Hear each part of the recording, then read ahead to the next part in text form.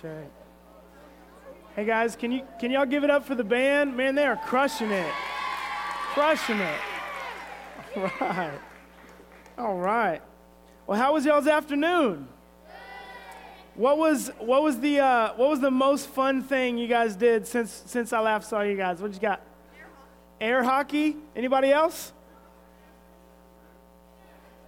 Dodgeball? Where'd y'all play dodgeball at? No one played dodgeball. Okay. I want to be your friend. Whoever you went to play dodgeball with, I want to be in that group. What you got? Racing game? All right. Good deal. Well, I'm excited to get back into the Word with you guys tonight. And if you want to go ahead and get your Bibles out, we will open up to Romans chapter 1. Romans chapter 1. If you guys would take a minute, I'm just going to pray for us as we get into this time. You guys pray with me. Lord God, we thank you for, God, every gift that we've had already this weekend. God, through worship, through friendship, through these games and the food, the family, God, your church being in a safe place. God, all of it is a gift from your heart, Lord. And so I pray now as we move towards your word on a difficult passage of Scripture. God, would you give me help to teach it?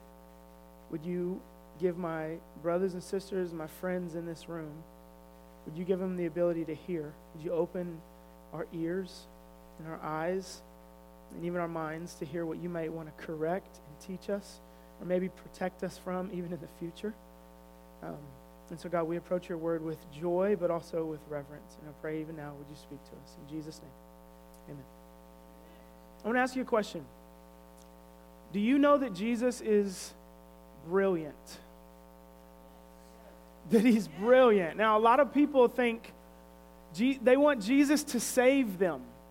They look at the idea of the cross and they say, well, I know I'm bad. I know I've done bad things, and of course I want Jesus to save me. I want his cross to count for all the things I've done in darkness. I've heard it put before. One famous pastor said, if all of your sins tonight, I want you to think of maybe the top 3, 4, 5 things. Maybe the things that you are the most shameful of. Things that maybe you've never told anyone, things that have been done to you, or things that you've done to someone else. If all of those things in one moment were thrown up on a slideshow and you could see, and everyone in this room could see the worst things that you've done, I'm pretty sure you would sprint out of this room in horror and never come back. And so would I, and so would every leader in this room. And so I start off asking the question, do you know that Jesus is brilliant? Because all of us want the cross to count for the worst things about us, right? We want Jesus' cross to forgive us of the things we're most shameful of. But often, we don't want the wisdom and words and teaching of Jesus to confront us and to challenge us and to show us a better way to live. We just want him to cover our sins. I've heard it put this way, we want Jesus as Savior, but we don't want him as Master. We don't want Jesus as Lord, the one who every single thing that he commands actually leads to our good and our flourishing. I was watching some Instagram reels the other night. Who loves football in here? All right? So I played college football. I coached football. So I'm laying on the couch and I'm falling asleep. And this is dumb. Don't do that, all right? Go to bed, all right? But I'm laying on the couch and I'm scrolling through a reel, and all of a sudden I see Tom Brady walking down. Y'all know who Tom Brady is? All right? So I would argue Patrick Mahomes is going to, this weekend, maybe take over as the new GOAT or something. But Tom Brady, yeah. But Tom Brady has, 6, 7 Super Bowl rings, something like that? Anyway, it doesn't matter. It's not the point of the story. The point of the story is this. Tom Brady's just walking down the road, and these popular guys on TikTok, they have this podcast where they just, confront famous people in the streets, and sometimes it's, super awkward. But they just run up to Tom Brady, and you think they're going to ask him, Tom Brady, what's it like being, the greatest quarterback ever? But they walk up to him, they put a mic in front of his face, and I'm like, if I had one question to ask Tom Brady, I would not ask him this. I'm like, Tom, can you talk to us for a second? And he's like, yeah, what's up? And he's like, Tom, what is the worst mistake you've ever made? And he's like, what? He's like waiting on his Uber. He's like about to get in the car, and he's like, who are you guys, psychos? Like, but then he thinks for a second, and he's like, and Tom Brady's stammering. And he's stuck, and he's like, I don't know. That's a good question. And then he says, I mean, is anything really a mistake? And then he gets into his taxi or his Uber, and he drives off.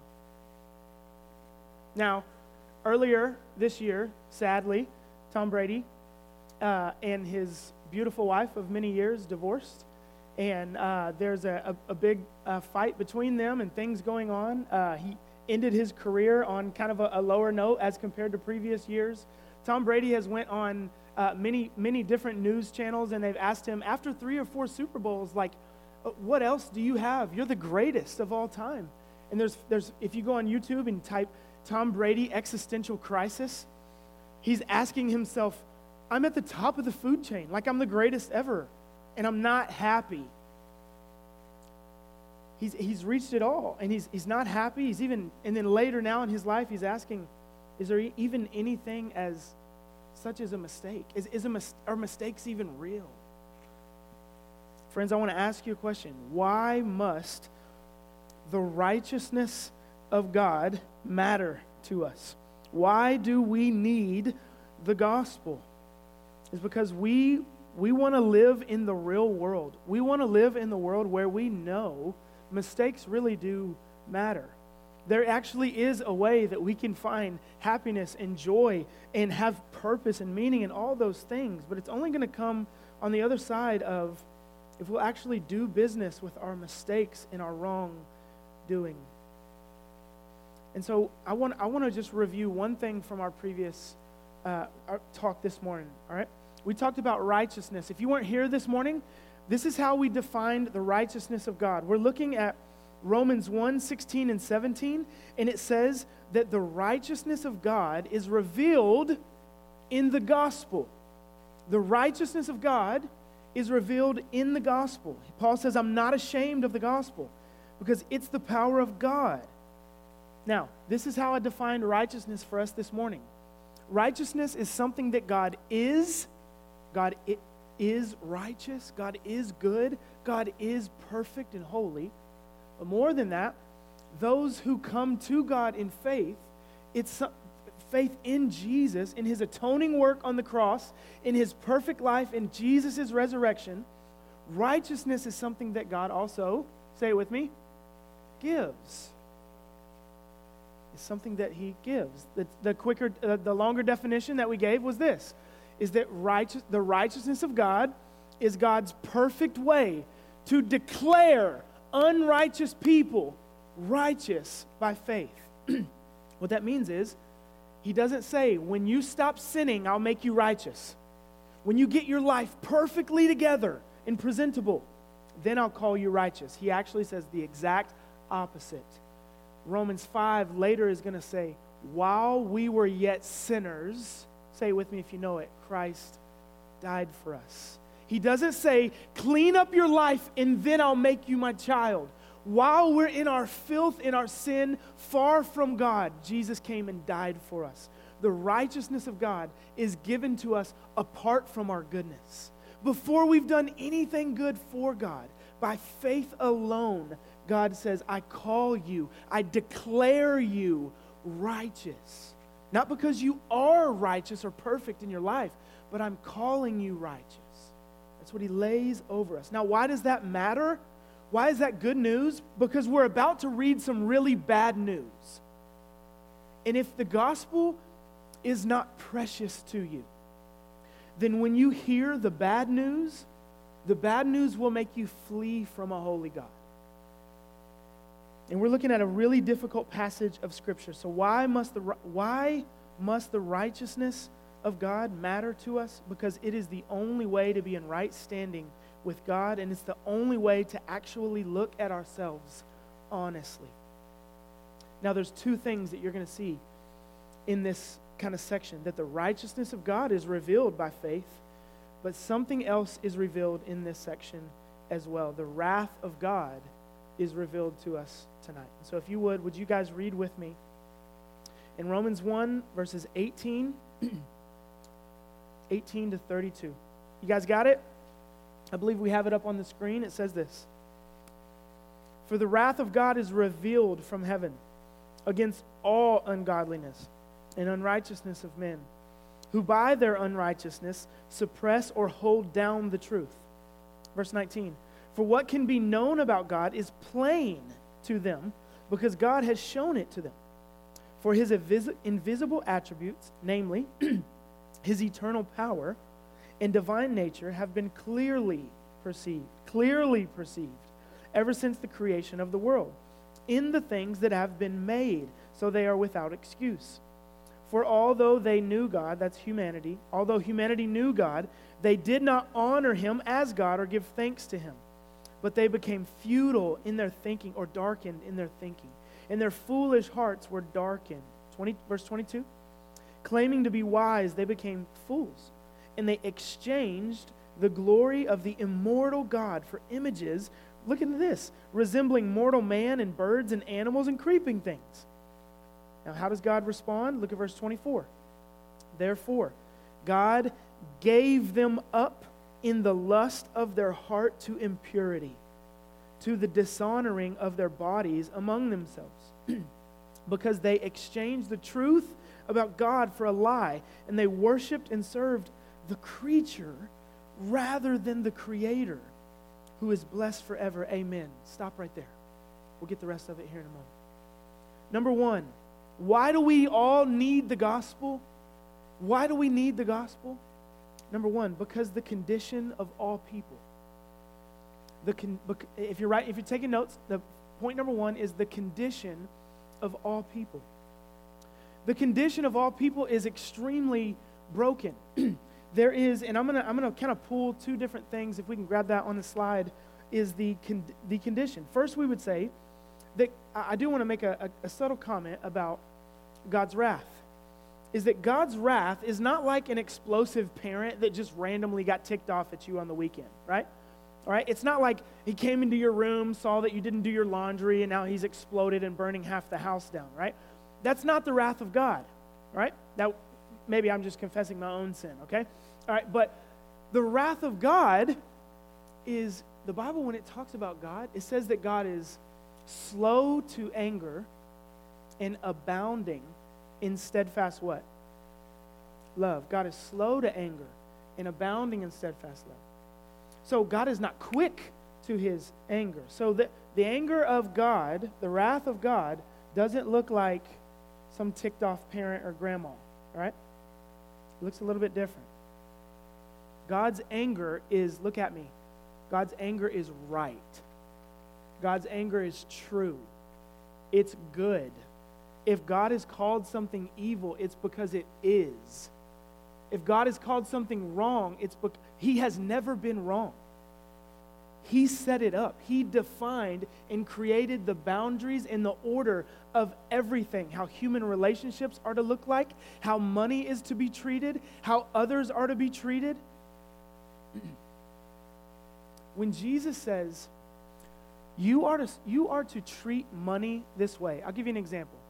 Later in the Gospels, if you're taking notes, I believe this is in Matthew 6, is Jesus is going to say things like, you cannot serve God and money. You will either love one or hate the other, right? Serve one. Only one of those can be your master.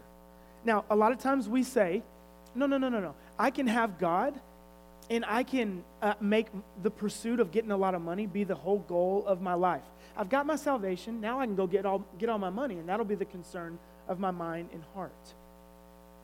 It's not to say it's wrong to have money. It's wrong for money to have you. You with me? There's a difference. Christians can do wonderful things with their money. Some of you, the Lord is going to make you filthy rich one day, and you're going, Lord, if that's the curse that you'll put on my life, God, curse me with riches, and I will honor you with my riches, right? but I'm joking, but some of you, you are so talented and so successful. You're gonna be astounded, and people are just gonna elevate you because God has gifted you. But a moment is gonna come when God is gonna say to you, is your money your identity, or am I your God? What are you gonna do with your money? And now we see that and we go, well, yeah, that makes sense. We should care for others with our money. And there's the same conversation when it comes to our sexuality. When God says, I made your body. I made your body. I know how human relationships work. I can lead you into flourishing and good and truth. We ought to say, yes, Lord. However you say that human sexuality is to work, and what I'm supposed to do with my body, and how I'm supposed to honor you with my body, and how I can hurt myself by saying, I don't care about God's way. I'm gonna do what I want with my body. Romans 1 is about to show us how that is actually going to shame your body and even hurt your body. A couple things. God's wrath. Look back with me in the text. Look in verse 18. I want you to hear from God. The wrath of God is revealed from heaven against all ungodliness and unrighteousness of men, that's men and women, that's mankind, who by their unrighteousness they suppress the truth. They suppress the truth. What that means is this. All godlessness and wickedness. The first speaks to someone disregarding God's kind of rule over the world. The second speaks to how people treat one another. So if you've not loved your neighbor, if you've not cared for someone else, if you've seen someone who's hungry or without clothes and you've said, tough, or someone said, hey, I'm down on my luck. Some of us have mistreated one another when we could have gave to someone else. The two greatest commandments, if you know them, Jesus says, love the Lord your God with all your, look with me. Everyone say vertical. Vertical goes up, there we go, all right? Love the Lord your God with all your heart. That's vertically. But love your neighbor as yourself, say horizontally. In the two greatest commands, Jesus deals with a vertical relationship between us and God. And then as we love our neighbor, he deals with our horizontal relationships with me and you and your friends and everybody you're sitting next to in this room. You right? So you may say, well, I'm not sinning against God, but if you're mistreating your sister, if you're mistreating your brother, if you hate someone in this room, or you operate in unforgiveness, you are sinning against your neighbor. You guys tracking with me? I know tonight is going to be a little bit heavier, so I want everyone to take a breath. Okay? All right, let's keep going. Two things about our condition. If we'll go back to that slide. There's two quick ways I think I can explain it. Humanity has rejected God and replaced God. And this is what God is pouring his wrath out against. Look back with me in verse 19. What can be known about God is plain to them because God has shown it. For his invisible attributes, namely his eternal power and divine nature, have been clearly perceived. Clearly perceived. Now, you might say something like this. Well, we're all born in sin, right? So when people say no to Jesus, when they say, no, I don't believe in God, maybe they're just that way because they don't know any better, right? I've thought that before. But the text, if you're reading it, he says things like clearly perceived. They are without excuse.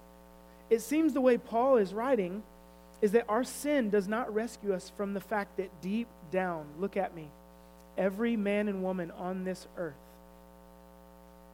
knows that God exists. And what we do with that truth is we take it and we shove it down and we say, no, thank you. We reject God. We say no to God in our natural born condition without Jesus. Before we met Jesus, before you have met Jesus in this room, you are rejecting God and you are replacing God with something else. That is the state. It's like the kid who, y'all have that kid in your classes who he puts in his AirPods the whole semester. Y'all got that? Those kids, maybe some of y'all are that kids, right?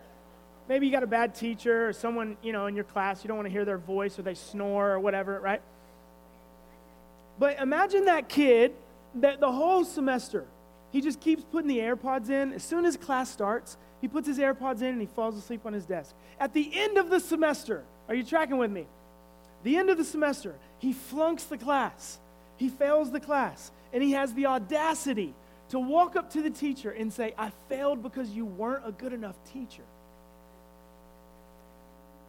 And she's like, hey, crazy dude, you didn't listen to a word I said. You blocked me out and rejected all of my teaching. And in the same way, on that final day, when God comes again, when Jesus splits the sky and brings his kingdom to this earth, no one will say, it's your fault. You didn't tell me. I didn't know God existed. No one will have that excuse anywhere on the planet. No one. And that is a terrifying thought. But it's inescapable. And I would be unfaithful to the Word of God to not say that to you. That this is the human condition, is that we've rejected God, but also we've replaced God. Look back with me in verses 21 to 24.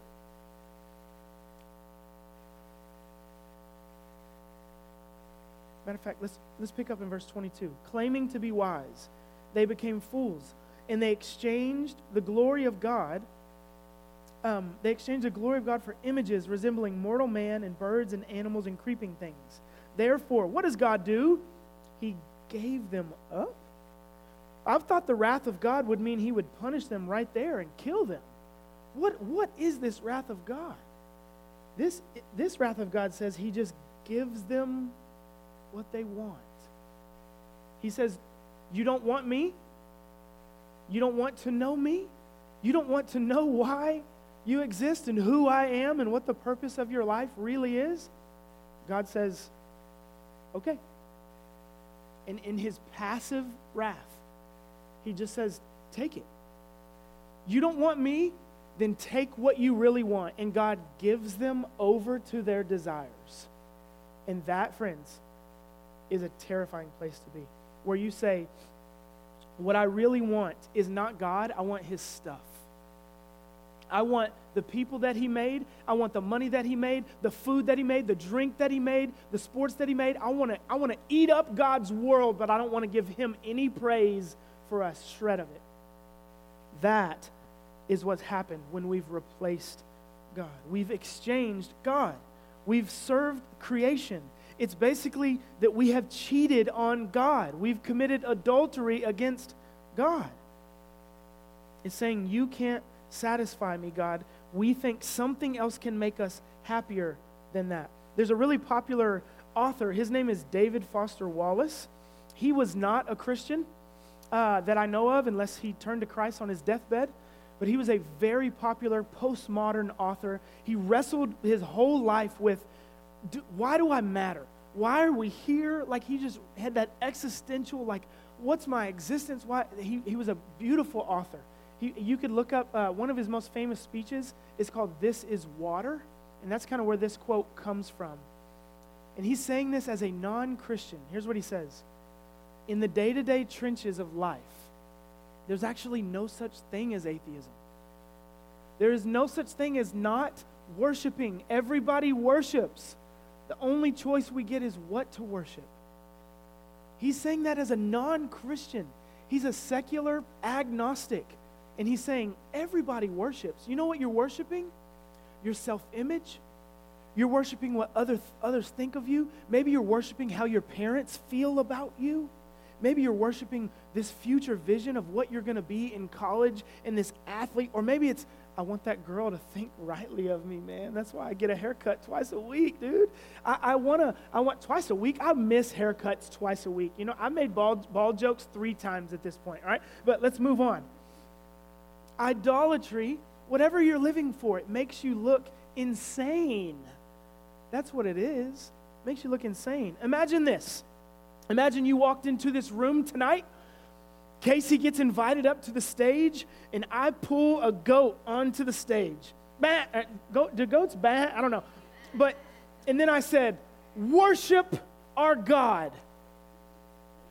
We'd be like, you psycho, what is this? What sort of paganism is this? Right? And in the same way, we look so foolish when we worship our appearance on Instagram, when we worship our sports team or what a coach thinks of us, when the opinion of that guy is the only thing I want. I just want him to tell me I'm beautiful. I just want her to see me. When that's what's driving you crazy at night. I just want perfect A's so my parents will be proud of me. Friends, look at me. You might have an idol in your heart that you want more than what God thinks of you. I don't care if you're 11 or 60. You might have an idol that needs to be removed and dislodged from your heart. And it would be the mercy of God to expose and remove that idol from your heart. When I was in junior high, my body stopped producing testosterone. It was terrible, right? From the time I was 9 to about 14, all the other boys were, I'll just say, growing, and keep the language PG, right? All the other boys were growing like natural boys, and my body stopped. And in 9th grade, I was 4'9", 89 pounds. So probably shorter than the majority of girls in this room, right? I was the smallest boy going into 9th grade. You're like, you're 6 foot tall. What happened, right? So here's what happened.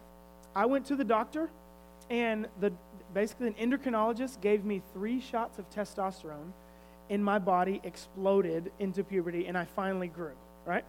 But before that, when I was little, I went into 9th grade, and I wanted a way to show myself. Girls would be like, you're so fun to hang out with, and you're so cute, but like, I won't date you, right? So like, 9th grade was terrible, right? I'm like, all the girls, and I'm like, hey dude, I'm like an athlete, and they're like, yeah. I'm like, no, like for real, like I love football, and they're like, me too. I'm like, no, I play football, and they're like, that's cute. Anyway, in 9th grade, you know how bad that is for a 9th grade boy? I'm like, trust me, one day you're going to regret this, homegirl, okay? But in 9th grade, I was on the B team. I played 8 or 10 plays a game, right? So that's not a lot. You should laugh at that too, okay? But anyway, so in 9th grade,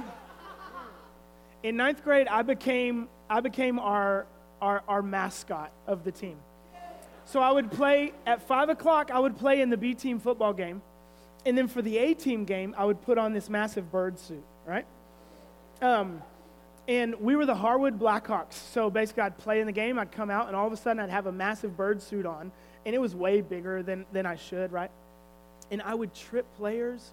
I would go. The cheerleaders would be doing their dances, and I would just come up and like start bouncing and just ruining their routine. And they're like, and I thought, because I have this covering on me, I can act obnoxious. I can ruin these girls' dance. I can trip boys as they're going onto the field. I can be wild. And you know what I can finally be? Seen.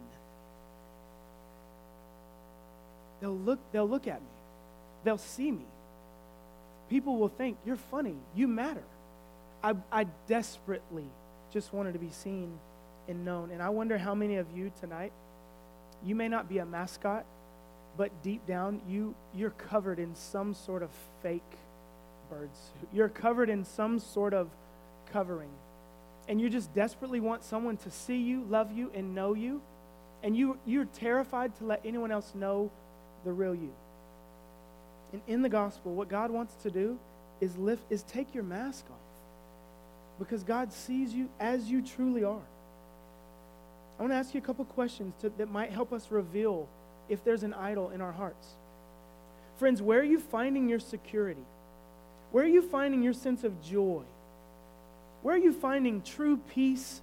Whose opinion are you desperate for? Idols can involve money, our bodies, approval, achievements, family, many other things. And all those things can be gifts. Hear me rightly. Family's good. Money's good. Relationships are good. All kids are good. College careers are good. Achievements are good. But if you make any of those things God, they will crush you. Those things cannot satisfy you. Those things cannot be what you live for. And if you are, you are replacing God with something else. Which leads me to number 2. What is the consequence for all people?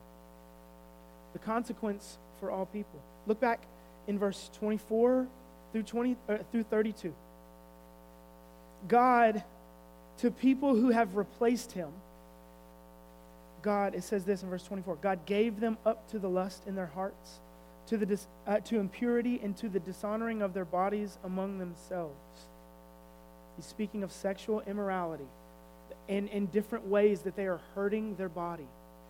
And then 25, why did God do this? Because they exchanged the truth about God for a lie, and they worshiped and served the creature rather than the Creator. Now, I'm about to read a list of all, so that's everyone say idolatry. Idolatry is what's in your heart, right? But then what comes out of your heart are all these different types of sins I'm about to read. So idolatry, as it starts to overflow from your heart, starts to actually take root into real actions. Say actions. All these sins right here are about to be actions that can happen in your life if you have idolatry in your heart. Look what he says, verse 26. For this reason, God gave them up to dishonorable passions. For their women exchanged natural relations for those that are contrary to nature. And the men likewise gave up natural relations with women and were consumed with passion for one another. Men committing shameless acts with men and receiving in themselves the due penalty for their error. Verse 28. And since they did not see fit to acknowledge God, God gave them over. This is now back to all of humanity, not just those who are practicing homosexual relationships. And then 28, it says, and since they, that's humanity, did not see fit to acknowledge God, he gave them over to a debased mind.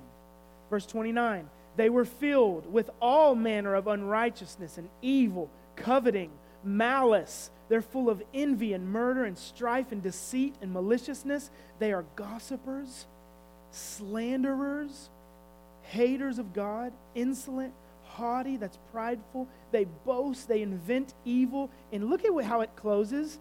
Disobedient to parents.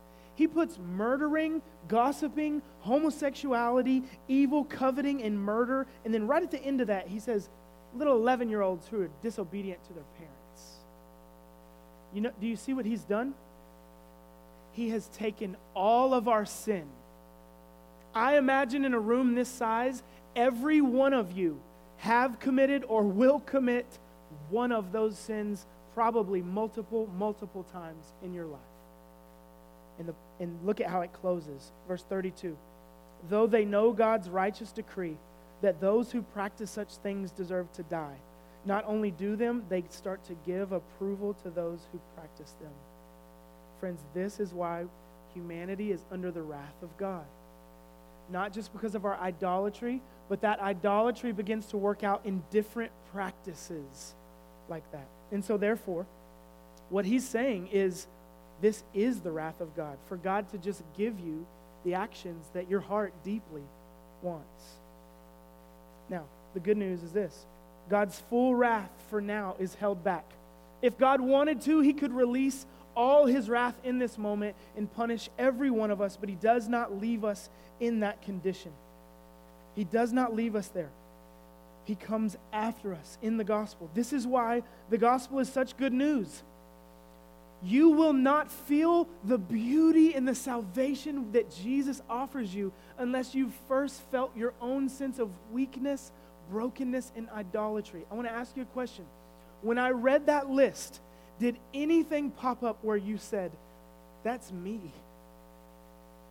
You don't have to answer out loud, but be honest. anything in that list, anything, Paul is saying we are worthy and sit rightly under the wrath of God. And therefore, this is the good news of the gospel, is that while we were yet sinners, Christ died for us. That go back to verse 16 in chapter 1, 16 and 17. I am not ashamed of the gospel, because it is the power of God for salvation to everyone who believes. Pause. Everyone in that list, every type of sinner, whether you're disobedient to parents, whether you're evil, whether you're idolatrous or coveting or greedy or have committed any type of sexual act, pornography, same-sex attraction, if you've given yourself to same-sex acts or anything that, any of those, premarital sex, all of that those things shame our bodies because we're saying, I don't care about God's rule and God's ways. I'm going to do all of this in my own way. But the good news of the gospel is this, that the gospel is the power of God for salvation to everyone. Meaning, if you're in any of those camps tonight, you're not too far gone. There's hope for you. Jesus came to pour out his life, to live a perfect life that you could not live, die a death on the cross that you deserve to die, and then offer you forgiveness, righteousness, restoration, that when you receive Christ, you receive the gift of the Holy Spirit, and he starts to change your affections. How many of you right now, you've been walking with Jesus for over a year? Raise your hand. How many of you would say, I've been walking with Jesus, I've been a Christian for 1 to 6 months? Anybody in that range? That you've recently become a follower of Jesus, okay? How many of you have been following Jesus for 10 years or more? You people, keep your hands up. When you first started following Jesus, you can put your hands down. When you first started following Jesus, were there sins and patterns and attitudes of your heart that you thought you would never overcome? And 10 years later, you look back and you say, I'm not perfect. I've still sinned, but I'm more patient. I'm more gentle. I have more self-control. I am more loving than I used to be. I'm more generous. I'm more kind. I'm quicker. When I sin, I don't hide from God for weeks and weeks and weeks. I go to God because I believe the cross atoned for my past, present, and tomorrow's sins. That's the evidence that you're growing in Christ. Not that you're never sinning, but that when you do sin, you run quickly back to the cross. That you come quickly back to the mercy of God found only in the gospel. The gospel is not just what saves us. The gospel changes us. A lot of times we think, I believed the gospel, and now I have to live this Christian life in my own strength. And that is exhausting. That is not true. The same gospel that saves you by grace is the same grace that will make you holy, that will make you strong, that will make you have self-control, and actually make you be a person where your dignity is starting to come back to you. How many of you, before you walked with Jesus, were in so much shame, and all this time later, you're like, I'm not who I used to be. That shame is gone. Maybe it's not all the way gone, but Jesus is restoring back to you your dignity. That's what he wants to give to us in the gospel. And that is the cure for all people. That's my final point, is that's our cure. The cure for all people is to come to Jesus. He can restore us. He can give us back what our hearts most long for. And so I want to close with this. What do we do with this? 3 things. 3 things. Be saved, be sane, and be sent. You're like, what? Be saved, be sane, and be sent. In the gospel, here's what happens. He can save us. He can bring us out of a life where something else is our God, where something else is ruling and controlling us. He can bring us back into salvation. And when that happens, do you know what happens? Look at me. He restores our sanity. You come back to Jesus and you're like, I don't need his approval. I don't need their voice over me. My pastor says it this way. I love it. He says, when the opinion of the one who matters most to you, then you'll be free. When the opinion of Jesus matters most to you, only then you'll be free. That can be yours in the gospel. And he gives you your sanity back, where you start to think rightly. And then lastly, some of you think tonight, you think, God can't use somebody like me. Stuck in my sin, stuck in my ways, brand new in Christ. I can barely understand the Bible when I read it. I'm trying to figure out community. I'm trying to obey Jesus. I'm trying to get discipled. I'm trying to do all these things. God can never use somebody like me. Do you know that he flipped the world upside down with some teenagers that he called his 12 disciples? Jesus, it's not about you. We get so obsessed with ourselves. It's about him. We come to Jesus and he can beautify you, empower you, and send you into this world and into his mission. He wants to, and he's going to. And some of you, you will find the thrill of partnering with God. God has great plans for you. Some of you are going to plant churches.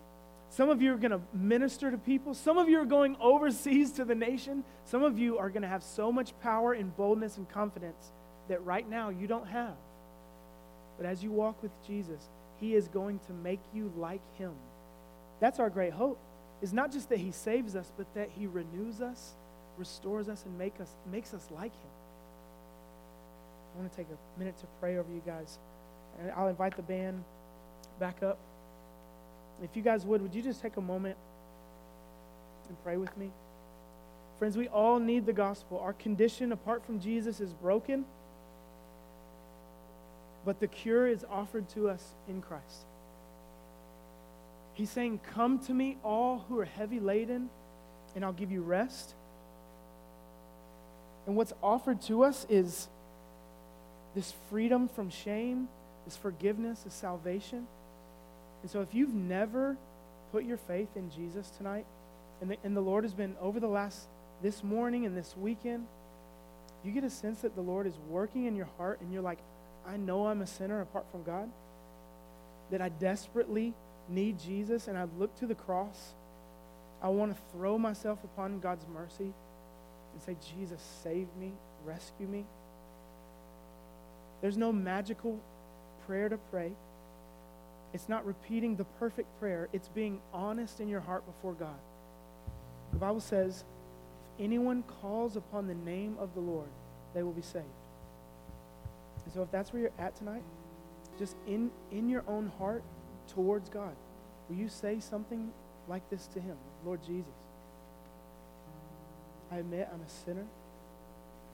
I admit I have things in my heart that I love and want more than you.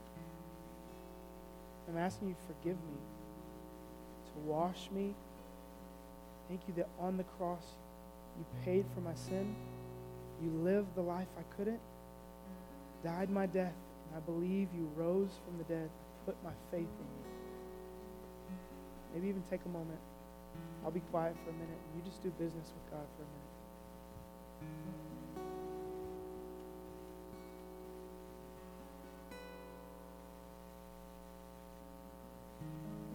For some of you who are Christians and you've been walking with Jesus for a while, I imagine there's things in your life that you think, I just can't break free of that. It's got its grip on me. I do have an idol. I do have something that's competing with Jesus, that sits higher in my heart. Will you just ask, Jesus, take that from me? Maybe it's a relationship. Maybe it's something with school or a parent. Maybe it's a dream you thought you had and it's about to die. You just ask the Lord, Jesus, I want you to be first in my heart. I want no one else other than you, God. Take a moment and ask the Lord if there's anything that sits in your heart higher than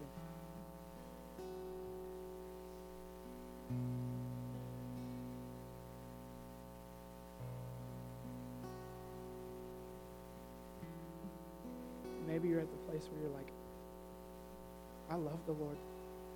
I'm ready to see what Jesus has for me. I'm ready to partner in his mission. Would you ask God, take a moment and say, God, what do you want to do with my life?